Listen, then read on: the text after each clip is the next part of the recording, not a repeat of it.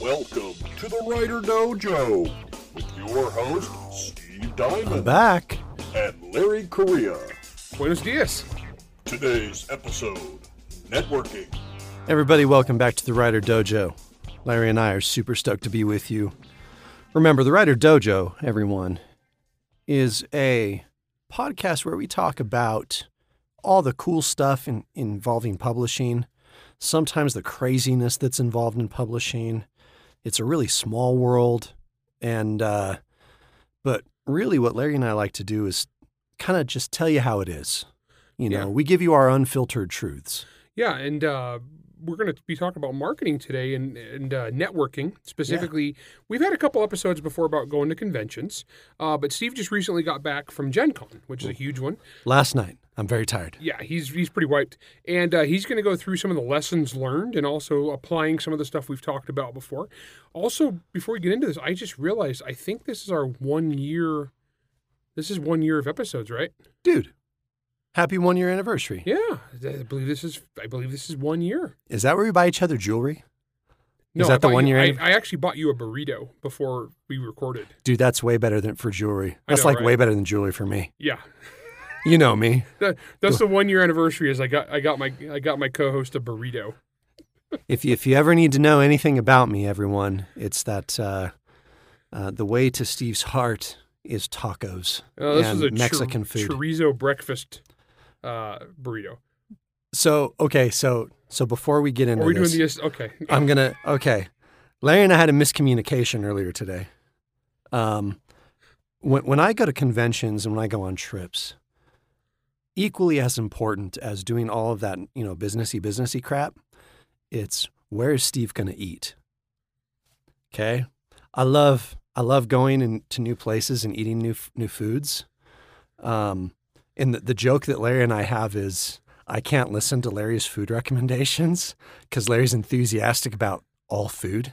I eat food at all levels of food, and I love everything from a roach coach, just in C- on the health department, and it costs $1.99, and I'm happy as can be. Or I'll go to a 5-star Michelin-starred restaurant, or not 5-star, but I'll go to Gordon Ramsay that night, and I'll be equally happy at either one. So my friends do not trust my food recommendations. No, we don't. But here's the great thing, though.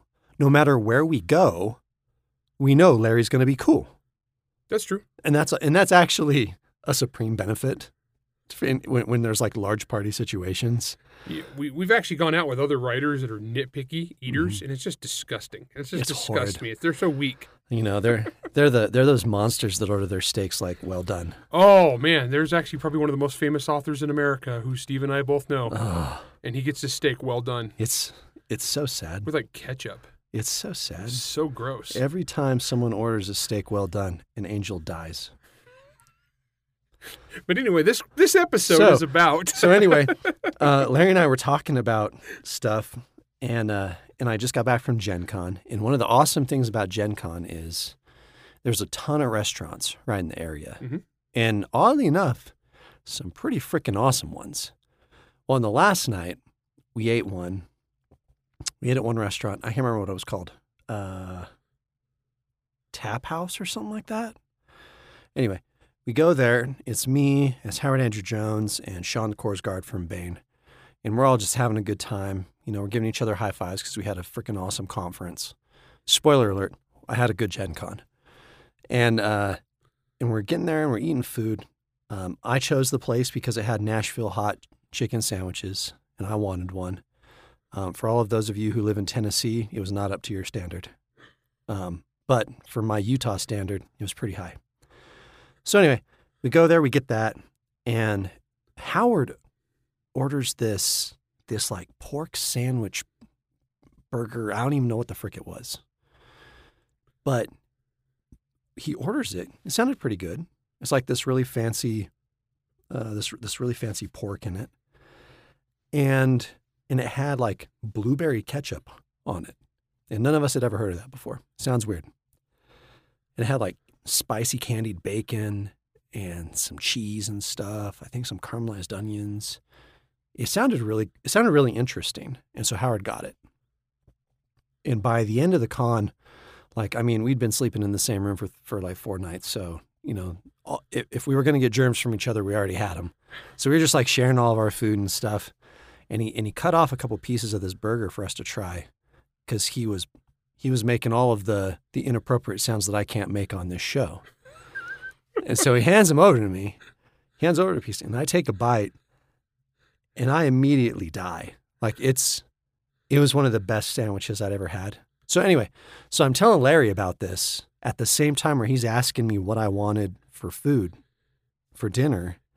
And I'm just stopping at a cheap burrito place that's on the way. And I'm like, to where we record. And so I'm talking about a burger, but I'm also saying, hey, get, a chorizo burrito. And Larry thinks I say, I want a breakfast, a chorizo breakfast burger. And we both kind of stopped and looked at the text, realized there's a miscommunication, but I got super excited. I was like, who's got this? Where? I will get, I want one. And apparently you read the text out loud to your wife, and she was pretty stoked. And she's like, who's got a chorizo breakfast burger? And of course, the first thing I think is, I need to make this. And dude, I'm already formulating a recipe and a method to make this happen. Dude, I'm pretty stoked. I'm going to make this. Well, so next time we gather to record, Steve will report on the status of the chorizo breakfast burger. Oh, yeah. I'm very excited, I'm everybody. all in. This sounds awesome. So anyway. 1 year. And 1 year, dude. Yes. So like, this is the sound of us giving ourselves self high fives. That was a virtual high five for you guys. Yeah. We're very excited. Seriously though, like a year. We've been doing this a freaking year. Yeah, it's kind of crazy, and we haven't run out of topics yet, which is kind of nuts. No, there's a billion things we haven't even talked about yet. That's true. Well, let's get to it. I mean, so what we're going to do is talk about something that we've already talked about before. Yeah, but this is actually a really big topic, and we had 2 episodes before we talked about attending cons as a professional and attending cons as an aspiring author and the different things you can get out of each one. And if you haven't listened to those episodes, I recommend to go back and listen to those. But Steve did Gen Con this year as a professional and also kind of a brand ambassador. Yeah. Because Bain hadn't had a presence at Gen Con for a while. And so we kind of went back, and there was a couple of guys there that were authors of ours. Yeah. And they were kind of going around and doing some business. So take it away, Steve. Right. So the last time Bain was there in any official capacity was 2018. And that's because, and I'm not going to be shy about saying this, because the new, so there was a writing track. There was an author symposium is what they called it. Mm-hmm. In ye olden days, back when Larry and I very first started going to Gen Con, because I think we went together for the first time in like 2012 or 2013 or something like that. Yeah, and then I went for like 4 or 5 years. Yeah. We kind of like, we would go, then we wouldn't go, then we'd go, kind of like every other year. And then, but 27 and 18, we went back-to-back years. Because Jim Mintz was there, and Jim buys us good food. Yeah, so we always go with Jim. Jim's the man. So we went, and in the beginning, there was a gentleman who was running the Writers' Symposium. His name was Mark Tassin. Wonderful guy. Just an awesome guy. And I want to be pretty clear about something. Mark Tassin thinks about things, if you know, you know, thinks about things very differently than the way you and I think about things. Oh, yeah, politically? Mm-hmm. Oh, yeah, but it never mattered. It never mattered. And that's important, okay? And I'm going to keep touching back on this as we go through this episode. And there's a good chance this episode could be longer than the average bear. I don't know what that means. Anyway, so I'm subsisting on caffeine. I'm like the MacGyvered version of Steve right now, held together by duct tape and dental floss and chewing gum and caffeine. Mountain Dew. Yeah, there's literally one right in front of me. So Mark Tassin was amazing. Yeah, great director. And like I said, I have no idea what Mark's politics were. Never mattered. Mark was the kind of guy who would just have great writers come out, and he'd let us talk and teach classes and have panels, and it was actually a lot of fun and very educational and very valuable for a lot of people. Well, and he was super organized. Oh, he did a very good job. You remember that crap, man? Yeah. I mean, look, okay, what you guys are going to understand, for those of you who are actually professional authors listening to us, and you've done this, you've gone to panels, you've gone to cons, and you know that like 70 to 80% of the time, it's going to be like a freaking miracle if you get your schedule in advance. It's a cluster. It's a total. Most of these comms or whatever the heck they call them, they're made by volunteers. So, one, cut them a little slack, but also just understand what you're signing up for. Yeah. Well, Mark retired. Yep, he retired. And two people we shall not name. Plus, I can't remember their names anyway. Oh, I remember their names. Oh, good for you. I don't. And so it's taken over by two people Mm-hmm. who were the antithesis of what it was before, and they're very bizarre, right? Super woke. Because when you meet them in person, they're very friendly, actually. Oh yeah, they stab you in the back, not the front. That's the problem. So in 2018, some shenanigans went down with Bane. Well, I guess where Bane was the victim of shenanigans, I should say. Yourself included, Larry. Oh yeah, it was just ridiculous snubs. Stupid snubs, and It was all politics. and lots of crap being talked about and spread around. Because all of you Bane readers out there know that Bane's only a right-leaning publisher. Yeah. Looking at, This episode is in memory of Eric Flint. Yeah. Loved Eric. So at time of this recording, Eric's been gone for just a couple weeks now. Again, very politically different. Couldn't be more different than us. Trotskyite communist. Yeah. But, and you knew him far better than I did. I really liked Eric. Eric was a good dude. Very respectful. In fact, I think one of your biggest stories about him is Tony was basically like, "Hey, just don't talk about politics with him." Yeah, the very first con I was ever at, where Eric Flint was there, and I was the new guy, and we were going out to dinner. It was the band dinner, so about 20 or 30 people at dinner, and I was new, and Tony Weisskopf grabs me and she goes, "Whatever you do, just don't sit by Eric Flint," because she knew that me and Eric would just get into a big political argument, right? So I sit down, I get there before Eric does, and I'm at the far end of the table. Eric Flint comes in, sees me, makes a beeline directly to my position, sits down right across from me, and opens up with, "I read that thing you wrote about such and such. Well, you're wrong, and I'll tell you why." And I looked at Tony Weisskopf like, "Is this okay?" And Tony just kind of shrugged. She's like, "Go for it." And so I spent like the next 2.5, 3 hours arguing politics with Eric Flint. And that was like the first time we ever did anything together. And it was respectful. Oh yeah, no, yeah. It was heated, but it was. I loved Eric. He was a gentleman. When Eric came out here to Utah for a convention, he got really sick and went up to the remember hospital. that. Yeah, and he kind of vanished because he had to go to the hospital real suddenly, and so none of us knew where he was. So none of the people from Bane, nobody knew where he was. So what I did is I impersonate, so hospitals won't tell you if somebody's there unless you're a relative. So hypothetically, Larry may have impersonated someone. Yeah, I may have impersonated Eric Flint's nephew. Hypothetically. Yeah, because that way we did have the same last name. Mm-hmm. Is like, yeah. So his sister was my mom. Makes sense. Hypothetically speaking, of course, for any law enforcement agents listening. Yeah, I would never actually do that to take advantage of the hospital system. But we found Eric through other means, and it was all good. Yeah. But, and again, so let me reiterate, the differences don't matter. Not unless people make them matter. And this is what happened at Gen Con in 2018, is a couple people forced the differences to matter. Yeah, it got really, really weird, really annoying. It was really annoying. It was really messed up. I was present for most of it. I remember having dinner or breakfast with Jim the day the con ended, and he was pretty bugged. I was pretty bugged. You were pretty bugged. And we just never went back. Yeah, it was why from a writer, as a gamer perspective, I could spend money on miniatures market over on the internet, but I actually like going to Gen Con to game and socialize, that kind of thing. Well, and I like spending the money with the vendors. Yeah. My money goes to them directly. Oh man, I drop $1,000 every morning. Easy. That was the running joke. Yeah. I had a $1,000 budget for the last one I went to, and I spent that by like noon the first day. Yeah, good days. Oh, I spent like $3,000, guys. Not even a joke. Good days. And oh man, my wife's gonna listen to this episode.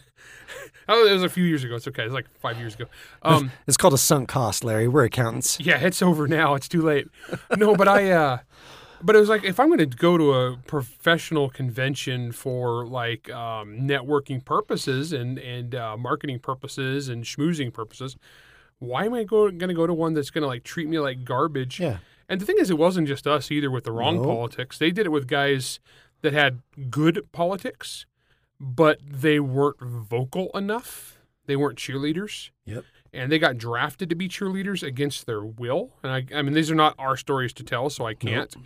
But these are people with more zeros on the end of their paychecks than us. Yeah, and there are these like writers who are all of a sudden it's like, well, I'm going to be a guest at this place, and next thing you know, this con is like, well, if you are going to be here, you need to believe this. And even if they were like super liberal and did believe that, they're like, no, you don't get to like just appoint me your spokesman for whatever your crap is. So they pretty much killed it, though. It wasn't just this. I mean, they so 2019 was the last basically full year for Gen Con, full blown, because that thing happened in 2020. Something global pandemic. Something about a beer virus or something. I don't know. A pangolin barfed on a sloth. I know. That ate a bat. I watched the movie Contagion. I know how it goes. Yeah, totally didn't escape from a lab. No, That's no way. Crazy. That'd be nuts. Yeah. So, 2020 and then 2021 happens, and no real Gen Con in either of those years, and then a little bit after that, this was late last year, I believe. I saw this announcement where they said, "Hey, the Gen Con Writer Symposium is done. We're not doing it anymore." And I was equal parts. I don't know how you felt, Larry, but I was equal parts like bummed out, but a little relieved. I wasn't surprised. Yeah. And they're still doing all sorts of dumb crap, and like this year they were advertising their racially segregated safe spaces, which was just like, wait a minute, didn't we like have a big thing like back before I was born to get rid of this stuff?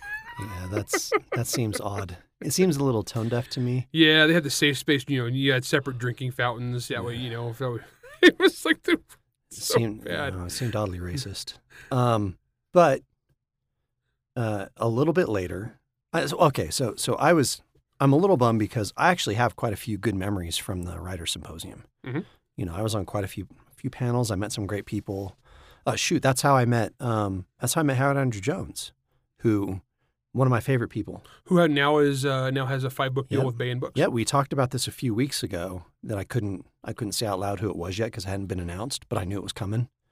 Howard Andrew Jones, 5-book deal with Baen, sword and sorcery, baby. Very Heck, cool. Yes. Cool. And Howard's awesome. Freaking awesome. Again, thinks very differently than me. But you know what? Doesn't matter.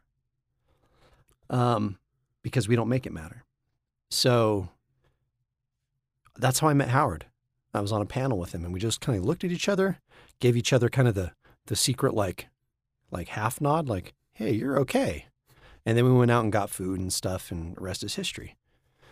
You meet really great people in these conventions.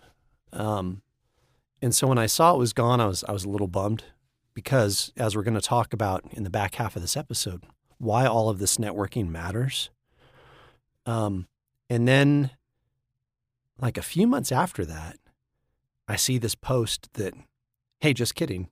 It is coming back, but it's run by different people.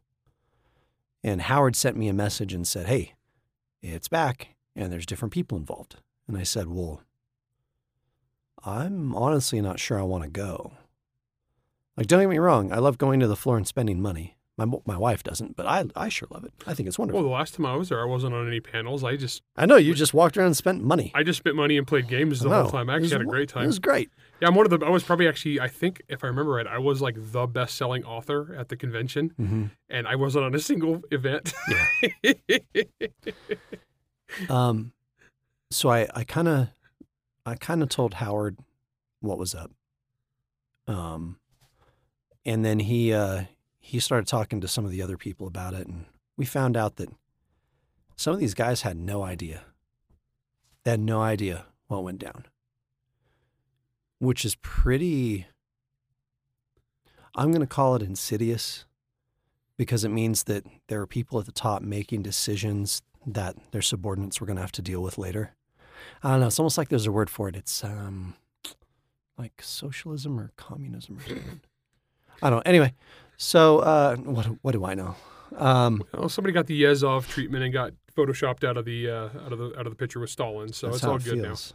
So, got out of it, and they were like, "Hey, no, like they don't know. They had no idea, and they're confused as to why Bain isn't coming."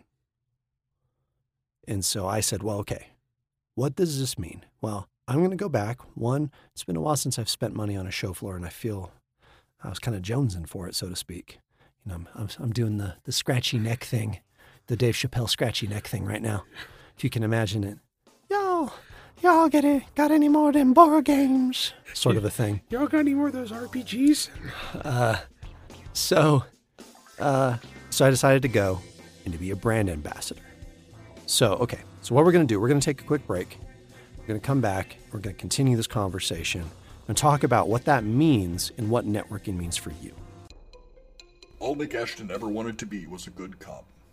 Dominic Ashton is a rookie cop in the headquarters of Her Majesty's Imperial Police. Unfortunately, in an empire full of corruption, treason, and upheaval, that's one of the most corrupt organizations of them all.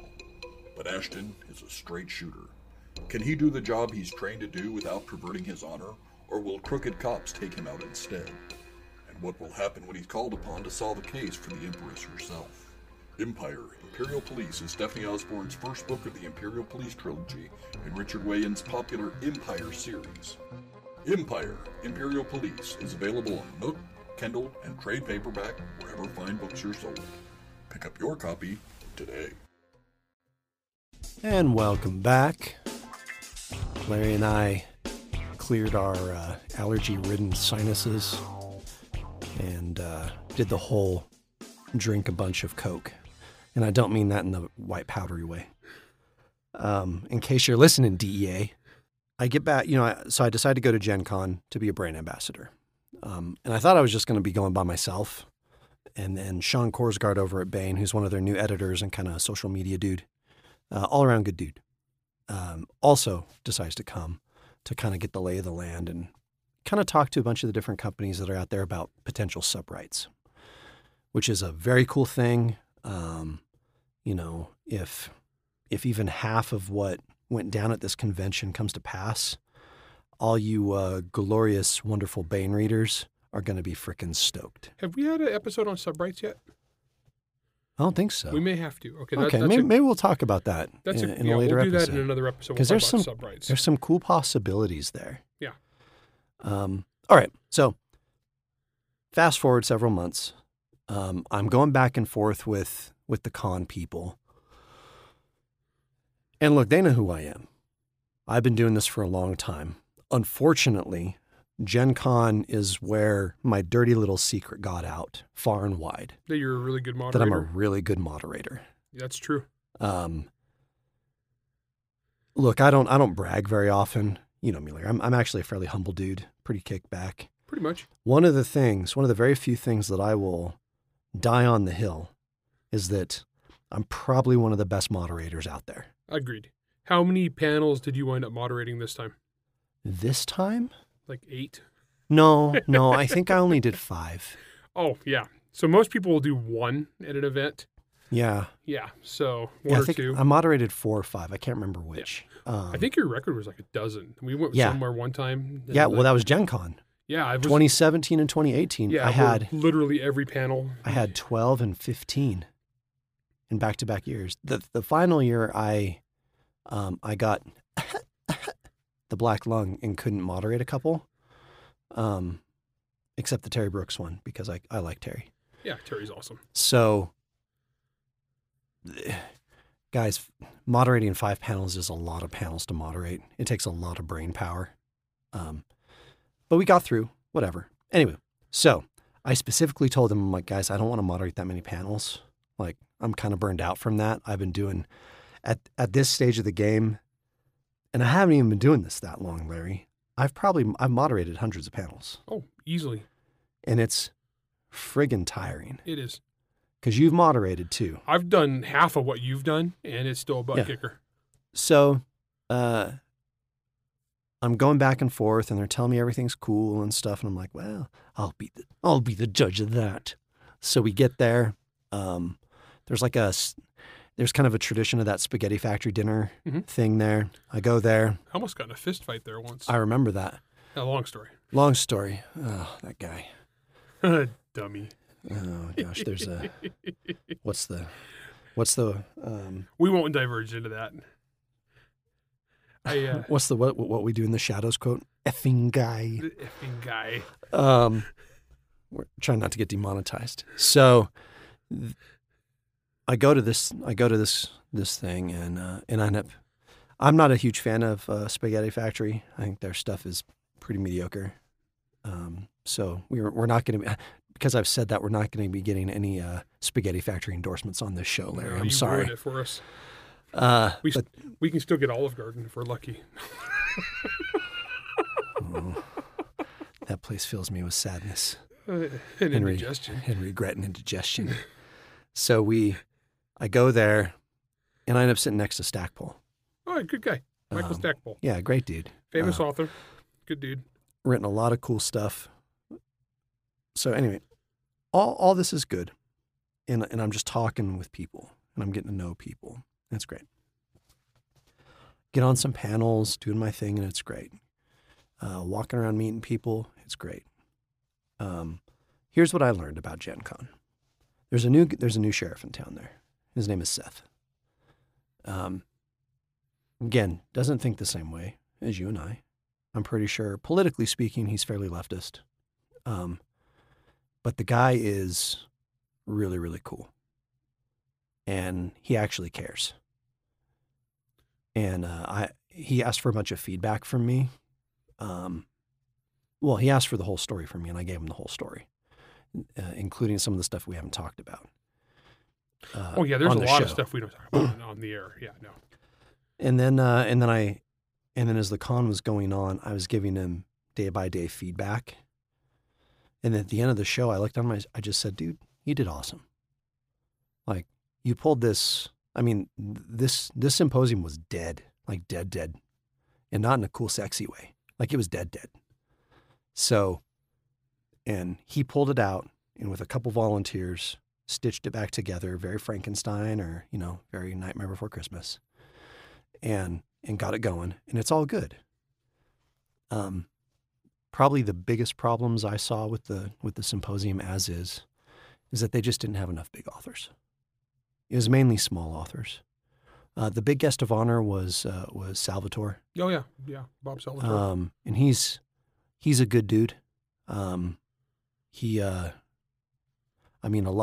I think back on things, the writing in his action scenes are probably some of the first action scenes that really blew my mind in a fantasy setting. It was inspirational for me. He was one of the ones I started reading in high school that really kind of struck me as like. Yeah. I think we even mentioned that in the action, in one of the action episodes. Bob Salvatore's. I want to say it was the third book of that series, like Halfling's Gym of the first trilogy. Oh yeah. He has like a 45-page fight scene at the end, like a sword fight at the end that was just so baller. And you don't it's not like a Michael Bay movie where you're just bored by the explosions at the end. No, you just you didn't even come It was up for air. gripping at the time. Yeah, and I remember reading that in high school. I was like, wow, I want to write action like this. So Bob Salvatore is actually one of those examples for me when I was a aspiring author. Me too. And I ended up moderating him. I ended up surprise moderating him a couple times. You got to love when it turns out you're the moderator at the last second. Now, fortunately for everyone involved, it was me that was there. One of the kindest things anyone's ever said to me after moderating a panel came from, of all people, Bob Salvatore's wife. She came up to me after the panel and said, she's like, hey, Steve, that moderation job you did up there, and spur of the moment, that was one of the finest like the finest panels I've ever seen my husband moderated on. And at first I was kind of like, oh, well, that's cool. And then the kind of the gravity of that hit me. And I'm like, how many thousands of panels has she seen her husband on? The dude's been doing this since the 80s. Mm-hmm. And like, I'm not going to lie, guys. Like, look, as a young author and stuff, and I'm sure even big experienced authors like yourself, Larry, like something like that's important to you. Oh yeah, totally. You know, when someone says something that kind to you, it matters. So anyway, whole con goes by. I end up on a panel with someone who is super despicable. And I buried them in kindness, just like a true Steve serial killer would. I'm not going to go too much far into that. But it was really cool. Now, what's the whole point of story time with Steve today? Oh, by the way, for all of you who are my first edition of Storytime with Steve on this podcast was the Halloween episode where I talked about the shark story. Oh gosh, yeah. So, okay, a few things on this, everybody. I'm not sure if I should giggle or be terrified at the sheer number of shark memes that you send me. I ended up on a panel with Maurice Brodus. Good dude. One of the guys that we just love talking to at cons. He wrote a story for me in the Monster Hunter Files. Yeah, awesome. Great guy. And he self-describes that anytime he writes a short story, he looks at the editor and he's like, now you know this is going to be the blackest version of that story you've ever seen, right? and you know what? Because Maurice he's such a nice guy and he's a talented writer. You just shrug and you go, man, Maurice, you do you. You're awesome. He's a cool dude. Such a great guy. So I tell my story about the shark thing on a horror panel that I'm on with him. And then it's his turn to talk and he just looks at me and he puts his hand on my shoulder and he goes, no, what were you doing? He's like, my son tried to get me to go into one of those shark cages. And I'm like, he goes, boy, I'm a black man. You know we can't do that sort of thing. I was dying. Dude, he's so funny. Just a wonderful, wonderful guy. He was actually on the panel when I first met Jim Butcher, and me and Jim became friends. Well, we actually so I'd met Jim earlier that day, and it was the first time I ever met Jim, and we were on a panel at one point, and people. Wait, did you meet Jim Butcher at a Gen Con? I did meet Jim at a Gen Con. At the one where he was the guest of honor? Maybe, yeah, probably. I didn't know. I didn't realize that's when you met him. That was the first time we ever met. Yeah. Oh, okay. No, we're good friends, and he was. So we were on a panel together about doing magic systems, and Maurice was up there, and he was talking about how, because he was writing urban fantasy. He put the urban in urban, and because some people talk about using different technological things in your magic systems, and Maurice is I'm writing about these kids in an urban environment, they don't have access to a lot of this technology. At most it might be Twitter. What are you going to do, Twitter magic? And I look at on the thing and I go, oh, tweetomancy. And I said that, and then we all laughed because it's so stupid. But then every author up there started thinking of the ramifications of tweetomancy. So Jim Butcher is down a few spaces, picks up his water cup and throws it at me and hits me with his water cup and goes, "Damn it, Korea." Because I put the idea of tweetomancy in his head. Oh, no. That was the first thing I ever did with Jim was that. But no, that's cool. No, I know. I've been. That's a cool really story. I've met a lot of really cool people there. I'm really glad that they've got their crap together again. Yeah, that's awesome. Well, and here's why this matters, guys. Okay, think about a few of these stories that we've just shared. Okay, Larry met Jim Butcher in person for the first time at Gen Con. Yeah, he's a stud. Great guy. I met Howard Andrew Jones the same way. Yeah, and you guys are friends. And we're really good friends now. I know Howard a little bit. He's just and you know really Howard, good guy. He's so awesome. Yeah. We went out to dinner that one Gen Con. It was me, you, and Christine Haggerty, and Howard, obviously. And Howard still talks about that. He's like, man, that's one of my favorite Gen Con memories. The four of us just sitting around. Because we turned out we're shooting all the Robert bull. E. Howard fans. All of us were, and we all love action. Yep. I mean, in all the contexts. Yeah, we all started. I remember we all started like reminiscing on our favorite, on the favorite Robert E. Howard stories. Yeah. Yeah, that was great. And so it's when you go to conventions, you tend to meet people. You end up, I don't know, there's this gravity. There's this gravity around you as a person, as an author. The gravity of you, not to be confused with some weird romance movie, you tend to start being drawn towards people who are kind of like you, or who are just good people, like you're a good person. I mean, shoot, that's me and you. Yeah. Well, that's how we met at a convention. Yeah, that's literally how it happened. We met at a convention. Yeah, it's interesting because the downfall of a lot of cons over recent years have been people who are against friendship. Right. They're against people talking to each other. It's so bizarre. And so they will go out of their way to ban and segregate and keep everything separate and push people apart. And there's just like, you are different than me, then I'm unsafe and you are not allowed. And they've done that and got away with it in so many places that it's killed a lot of cons, or it's made a lot of cons awful, or it's like this, they stymied this one briefly. And don't get me wrong, they still have all sorts of problems there, because that kind of stuff, guys, it's a cancer. Yeah. And if you let it in, it just starts to spread. And they'll be like, oh, no, we're just here to do nice things and uplift people. And no. No, you're not. No, you're not. Because no one if buys you that were, anymore. Because if you were, then your policies would reflect such. I can't even I can't even say strongly enough how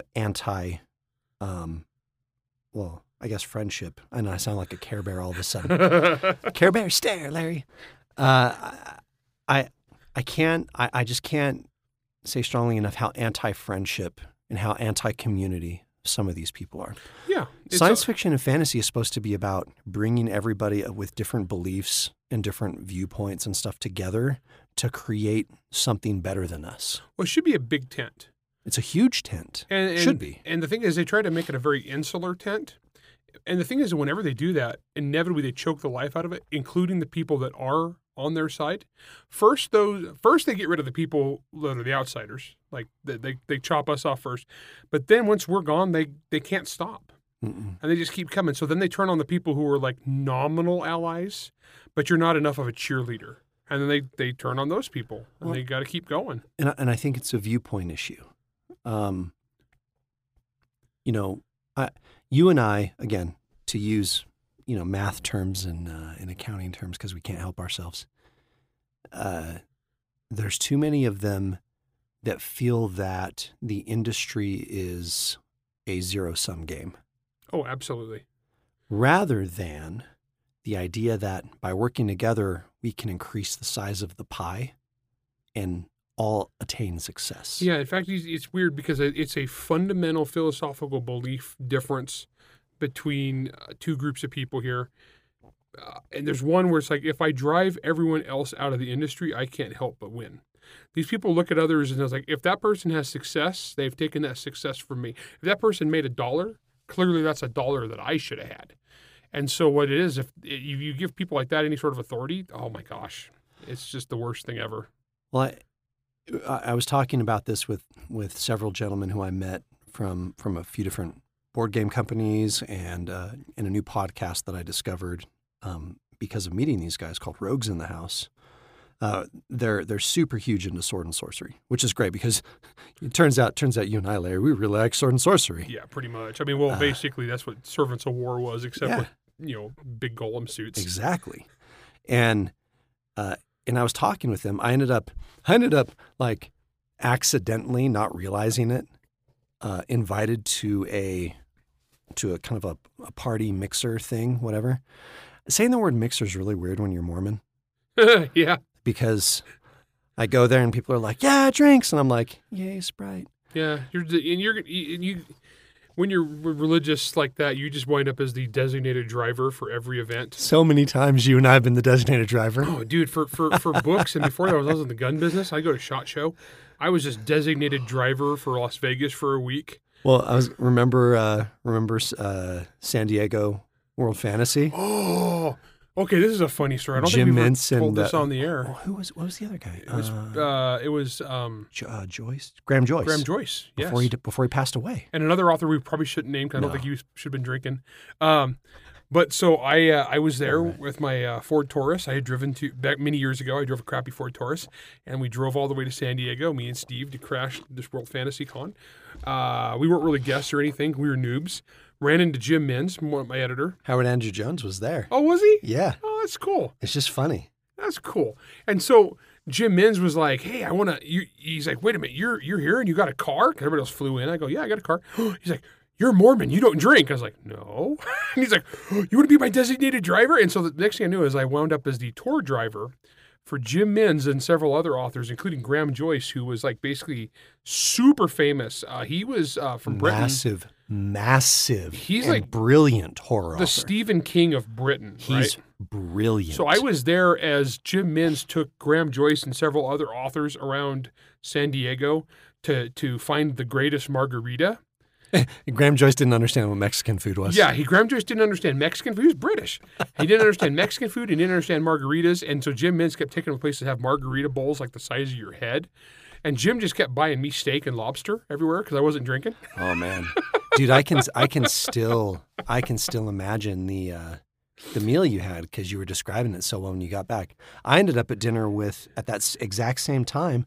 I ended up at dinner with Dan Wells and his German editor. Yeah, I remember that. Yeah, that's the first time you pitched your residue to a foreign editor. I remember that. And they would have bought it had I not had a pesky male youth as the main character. Yeah, Steve, you're so behind the times. Dang it. You can't have male heroes. Oh, it's so Jerk. rough. Everyone knows there's I had a funner night between the two of us. You totally did, and I wish I would have gone with you. Oh, because Graham Joyce, man, that dude could hold his liquor too. Like he drank so much.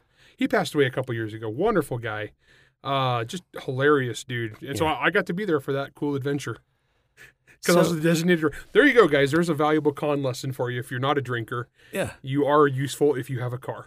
So mixers, circling back, doing a little circle back here. Go to this mixer, and it's put on by a place called Heroic Signatures, which, for those of you who don't know what that is, because I wasn't entirely clear, because rights issues are weird when it comes to old estates and stuff. I get there, and Howard Andrew Jones is like, and I have to use the whole name because if I just say Howard Jones, it sounds like you're hanging out. It sounds with, like the metal singer. Watching the detectives. Oh no, not that guy. I was thinking old school Howard Jones. No. Oh no. No, I'm thinking the lead singer for Light the Torch. No, He's very amazing. different. Or No. he was the old singer for Killswitch Engage. Yeah, no, I was thinking old. No. Okay, never mind. No, my thoughts were a little bit more metal than yours for once. So I have to say the whole name, and that's why Howard says it too. He thought more along your thought processes. That's why he uses his whole name. But so I get there and he's like, "Hey, Steve." He's like, "Man, we're unpacking, hanging stuff. We're in this freaking awesome hotel room. It's great." And I'm like, "Yeah, I only brought one nice shirt. I figured in case we, got invited to a nice dinner, I should have like a shirt that doesn't have a metal band on it." And he goes, he's like, "Oh, well, that's good. I mean, we have that dinner tomorrow." And I looked at him and I said, "What are you talking about?" He goes, "What do you mean, what am I talking about? I told you." I'm like, "Told me what?" It was starting to feel like a weird Abbott and Costello joke at a certain point. We just kept going back and forth. And finally I just went, wait. "Do I have a dinner tomorrow with you somewhere?" And he goes, "You seriously don't know?" I'm like, "No." He goes, "Boy, I must have forgot to tell you." He goes, "I'm going to this dinner put on, this party and dinner kind of thing put on by Heroic Signatures, which is they're basically the rights holder for the entire Robert E. Howard estate." Oh, that's cool. And I just kind of thought, okay. That's cool. And I said, "Well, I'm really glad I brought a nicer shirt." So, that was my pithy response.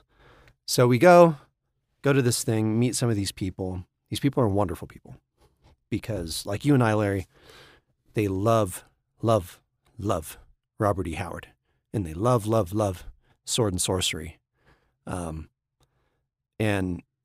to be honest with you, I don't know that I contextualized it before before I got there, and was talking with people, I don't know that I really kind of absorbed why it is that I think I'm so gravitated towards sword and sorcery. And you and I were talking offline about this a little bit, and that's that sword and sorcery is very much this heroic action fantasy that has that angle of weird and horror thrown into it. Oh, yeah. And if any of you have ever listened to me talk about anything, or have ever, read this little book that you and I wrote together called Servants of War, kind of turns out that's what I like. It is very, very, very much in your wheelhouse. And now maybe I approach it from the opposite direction, like I'm all about all the weird and crazy, weird horror stuff, and I inject some fantasy into it. Yeah. But we all meet in the same area. I come at it from the sword angle. I come at it from the horror angle. Yeah, definitely. But if you maybe you've read original Conan, man, it was always like some horrific thing. And then Solomon Kane. Solomon Kane even more so. More so. And then Bran MacMorn, which is not as well known as the others, but very horrific. Yeah. And so I was having these conversations with these wonderful, wonderful people from all different walks of life, all different types of lifestyles, and we're all geeking out about the same thing. And ladies and gentlemen of the jury, so to speak, the jury of our public opinion, being the Writer Dojo listeners, man, that's what this is all about. Making these connections with people. I told a story, and I think I've told this story on here before. And I bring it up again because I was on a panel talking about this, and was talking about submitting your work. And for a lot of people, one guy made a super obvious comment. He's like, well, you should use some of the online systems like Submission Grinder. And everyone's like, well, yeah, we know, for short stories. And I said, look, for novels, yeah, I mean, you can go through the slush pile. You can. And you can find success. We know more than a few authors who've done that. But I said, or you can go to conventions and you can meet people, other authors, other editors, agents, and you can make these connections. And I told the story about how you and I went to, when we went to Reno Worldcon, when you were the Campbell, up for the Campbell that year.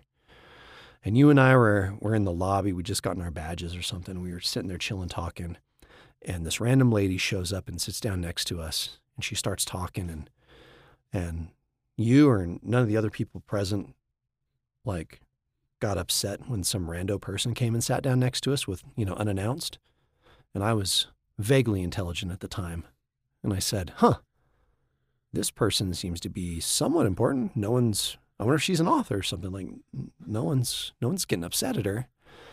And then I think you realized that I had no idea who the heck this was. And you're like, hey, Steve, this is Toni Weisskopf. She's the owner and editor-in-chief at Baen. I kind of went, oh, okay. Yeah. Probably a good thing I wasn't a jerk face. That was 2011. Yep. It's 2022. In that course of that 11 years, Toni gave me my first professional edit on a short story, gave my first professional book contract through Baen, and Mine and Your Book came out this March. And from everything I've heard, there's a pretty good chance you and I are going to be doing a couple more. And that's awesome. But that's because I made connections. I kept talking with these people. Same with Jim Mintz. I met Jim Mintz for the first time at a coffee clutch in 2006. And then I go from that to we're sharing rooms with him, we're having meals with him, and he's a friend now, and he edits for us and all this stuff. These connections matter. You can email back and forth with people all day. And I mean, and you have plenty of stories about how you send off the manuscript to Monster Hunter, or query letters for Monster Hunter off to 100, 200 people. I can't remember how many. 100. Agents and publishers. Yeah. And at the end of the day, what made your contract with Baen happen was some guy personally knew Toni and was like, hey, this book's kind of cool. Yep. Uncle Hugo's. Uncle Hugo's. Yep. It's personal connection, guys. Honestly, if you can seek out and network and get those personal connections, that is half the battle. Now, I had a conversation while I was there with one of our supporters. I'm not gonna single him out. Good dude, really good dude. It was nice to. It's pretty cool to meet some of our supporters in person and just chat with them and stuff. It's actually pretty rad. Because all of a sudden we have all the Rider Dojo in jokes and stuff. And so he and I were chatting, and he's a very, very, very, very, very green author. And so we were chatting, and I told him, I said, look, dude, all the politics and stuff, that's just noise. At the end of the day, there's a majority of people, and what they care about is, are you cool? Yes or no? And then further down from that is, can you write cool stuff? Yes or no? If the answer to both of those questions is yes, then you're fine. You're fine. As long as you're a professional, you're fine. And by going to cons, even if you're like, because this particular guy, he wasn't quite sure if he wanted to go to the con because he was worried about all the politics therein, because his are more like ours. Yeah. And I understand that fear. I get it. Oh, absolutely. However, I told him, I said, well, the only person, I'm like, if you just kind of just do your own thing, and your job is your thought is you want to go in and learn how to improve your craft, said you can learn a lot at any convention, and you can go make connections at any convention. It just, you don't need to worry about all that other ancillary stuff. Even when you're in unfriendly territory, where you're, despised and hated, you still kind of meet people, and you kind of that are cool, and you kind of like give each other the secret handshake, Mm-hmm. and you're like, oh wow, this guy is cool. I've actually gone to a lot of events like that where I'm like the evil outsider, and then wound up having a great time because I just found my people, Mm-hmm. and even then it's still networking opportunities. Yeah. So what the whole point of all this, and this has been a long episode for you guys. It's kind of our celebratory 1-year episode. We're giving you a lot of story time with Steve and Larry, because a lot of these stories that we talk about, they're actually pretty cool. And they seem, I know there's a lot of you thinking, oh man, I wish I could have experienced something like that. I mean, like your Jim Butcher story, or my Howard Andrew Jones story, or my Tony Weiss, all of these crazy stories that we have, that we've garnered over the last more than a decade. Well, if you don't go to conventions because you're too afraid to talk with people and make connections, you're never going to have those. You're never going to have those stories to tell later. And the stories that Larry and I are telling, they're not unique to us, really. Pretty much every author you talk to who's a decent human being is going to have stories like the ones Larry and I are telling. All of them will. I mean, Stackpole, the Stackpole was telling us a story at dinner about him and Zelazny. Oh, wow. Same thing. That's Same cool. thing. I've told my stories about meeting up with Terry Brooks. Like, we all have these, but you get them because you put yourself out there, because you show a little bit of bravery, and you go out and you just say, you know what, I'm going to learn something from this con. I'm going to make connections at this con, no matter what. And you meet cool people, and these people, whether you realize it or not, maybe at the time that you meet them, they're a small fry, but by the time, 10 years is not that long. Time passes, and suddenly that person's a big dog somewhere, and you know them. And that's really cool, and it's special. And that's why going to cons is awesome.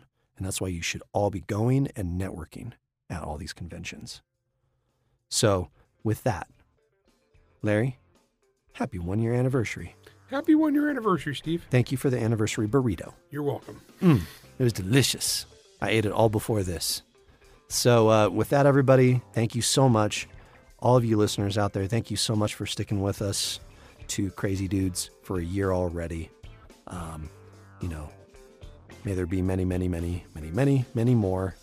And may both, well, Larry's already retired. May I be able to retire soon. And may Jack be able to retire soon, so that we can, do all this with more regularity. So anyway, with all that said, this is Writer Dojo. Happy 1-year anniversary, everybody. We'll see you on the next one.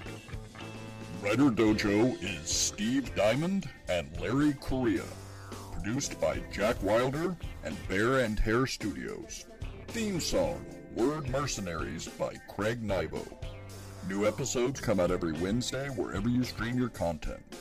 If you enjoyed this podcast, you can help support us by going to anchor.fm/writerdojo, by leaving a 5-star rating and review, and by helping to spread the word. To advertise on the Writer Dojo, email ads@writerdojo.com. All questions and comments can be emailed to questions@writerdojo.com. Y'all got any more of those RPGs? Care Bear stare, Larry.